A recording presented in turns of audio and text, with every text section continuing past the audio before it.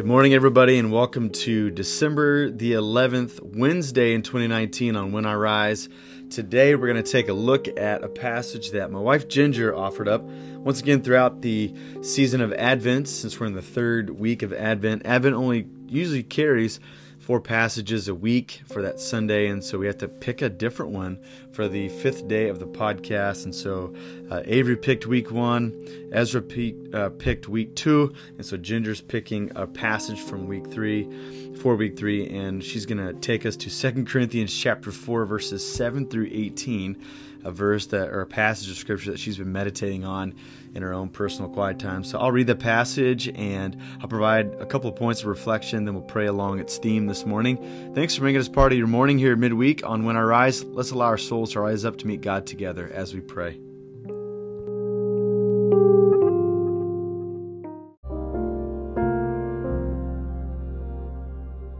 Second Corinthians chapter 4, verses 7 through 18.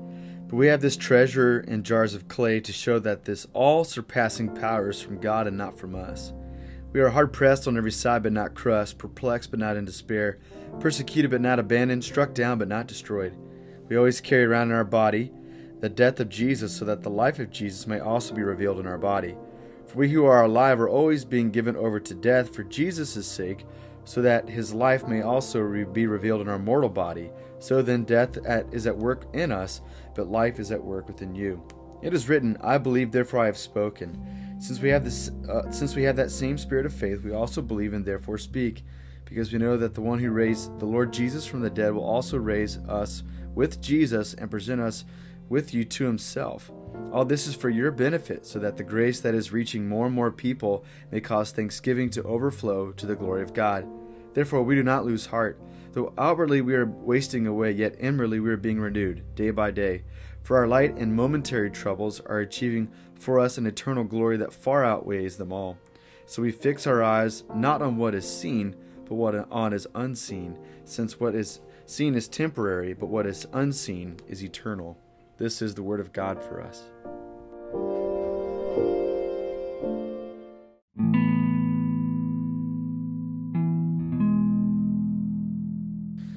All right, let me share just a couple of points about this passage before we turn to a time of prayer this morning. 2 Corinthians is a letter from Paul to the church in Corinth, and we think this is his second correspondence with the church. There's evidence and there's suggestion that there's perhaps 6 or 7 different correspondences with the church in Corinth. But we know this is a heartfelt letter, and Paul's continuing to respond to some criticism, to some response that he's received from the church. And this seems to be the second part of his defense of his ministry in the letter, what we call 2 Corinthians.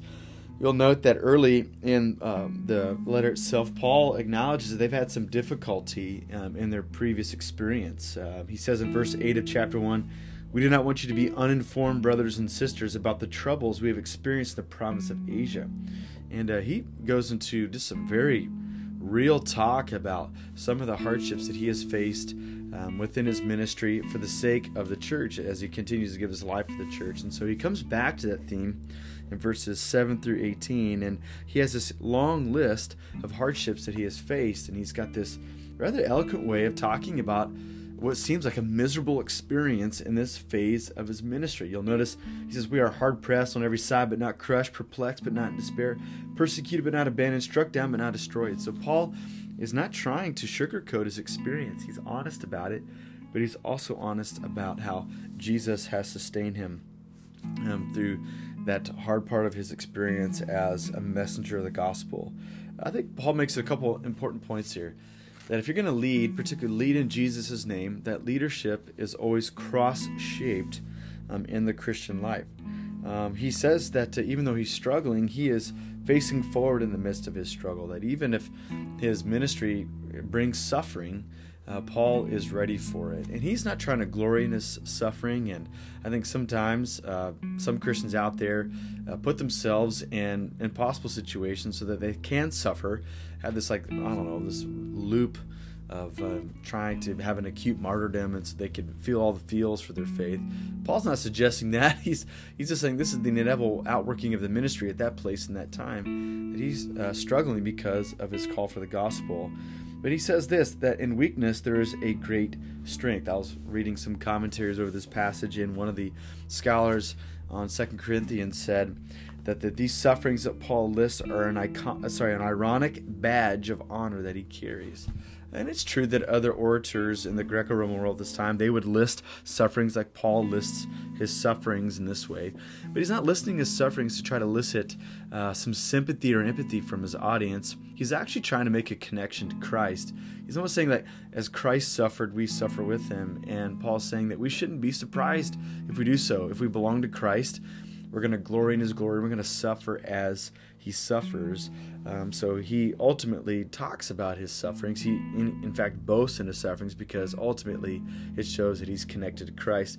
I think the image that I have is that this is kind of like a son who wears the same number of his dad. If his dad was a ball player and the son grows up to be a ball player, it's not that he's wearing his dad's exact uniform, but as he wears his uniform number, he has this ligament of connection with what his dad has been able to do. Sure, he's playing for a team and with others, but he's also playing connected to his dad at the same time. And I think this is what Paul is doing as he goes from place to place, as he shares the message of Jesus. He does so in honoring Christ and in a connection with Christ. And I think that is a reminder to us that we're not in the Christian faith just because of the benefits that it brings, but ultimately we take all of it. I mean, there are some obvious hazards in becoming a Christian, particularly as we navigate this world around us, but we don't use that as a way to boast, but what we use it as is a way to remind ourselves that if Christ experienced these things and we experience those things, that we have his presence with us as we do so. And so maybe this is the call for prayer this morning, is that we're reminded that when we embrace Christ, we embrace all of the Christian life, the blessings that it brings, the ease that it brings, the comfort that it brings, but also the challenges that it brings. And so may you and I continue to sign up for Christ and to be a follower of Christ, even though it might bring hardships along with the blessings. So let's spend some time praying that God would comfort us and inspire us in the midst of those challenges this morning.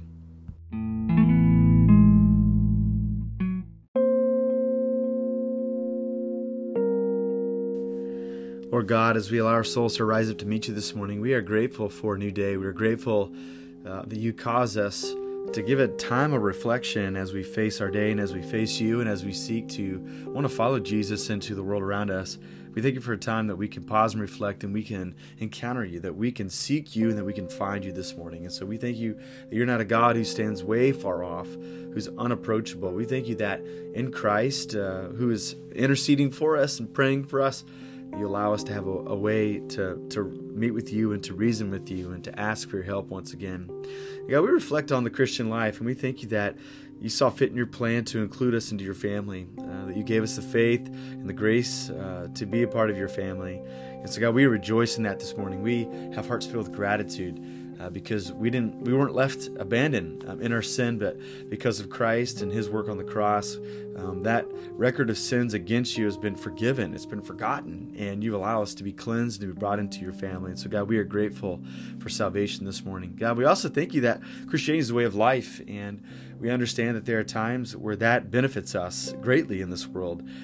We know that we have a loving community around us, that we have a way to face uncertainty of what might happen for us because we know that you're already there and you never leave us or forsake us, that you'll never abandon us, that you're with us as we journey with you.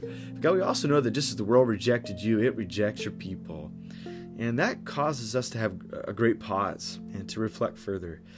God, we will be tempted this day to if it's a decision to follow you or to follow the way of the world, we'll be tempted to follow the way of the world many times over.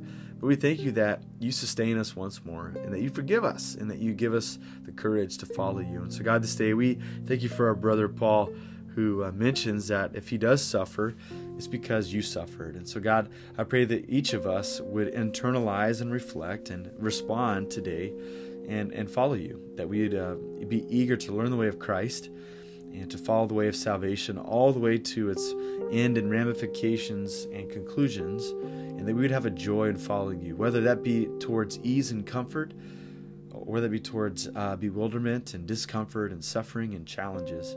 I pray that we'd trust you in the days ahead, in the moments ahead, and that we would be eager to follow you. We thank you for another place in Paul's writing where he says that you are making your people who are your very own eager to do what is good. And God, may there not be a disdain in following you today, or a despondency in following you today, or a hesitancy to follow you today.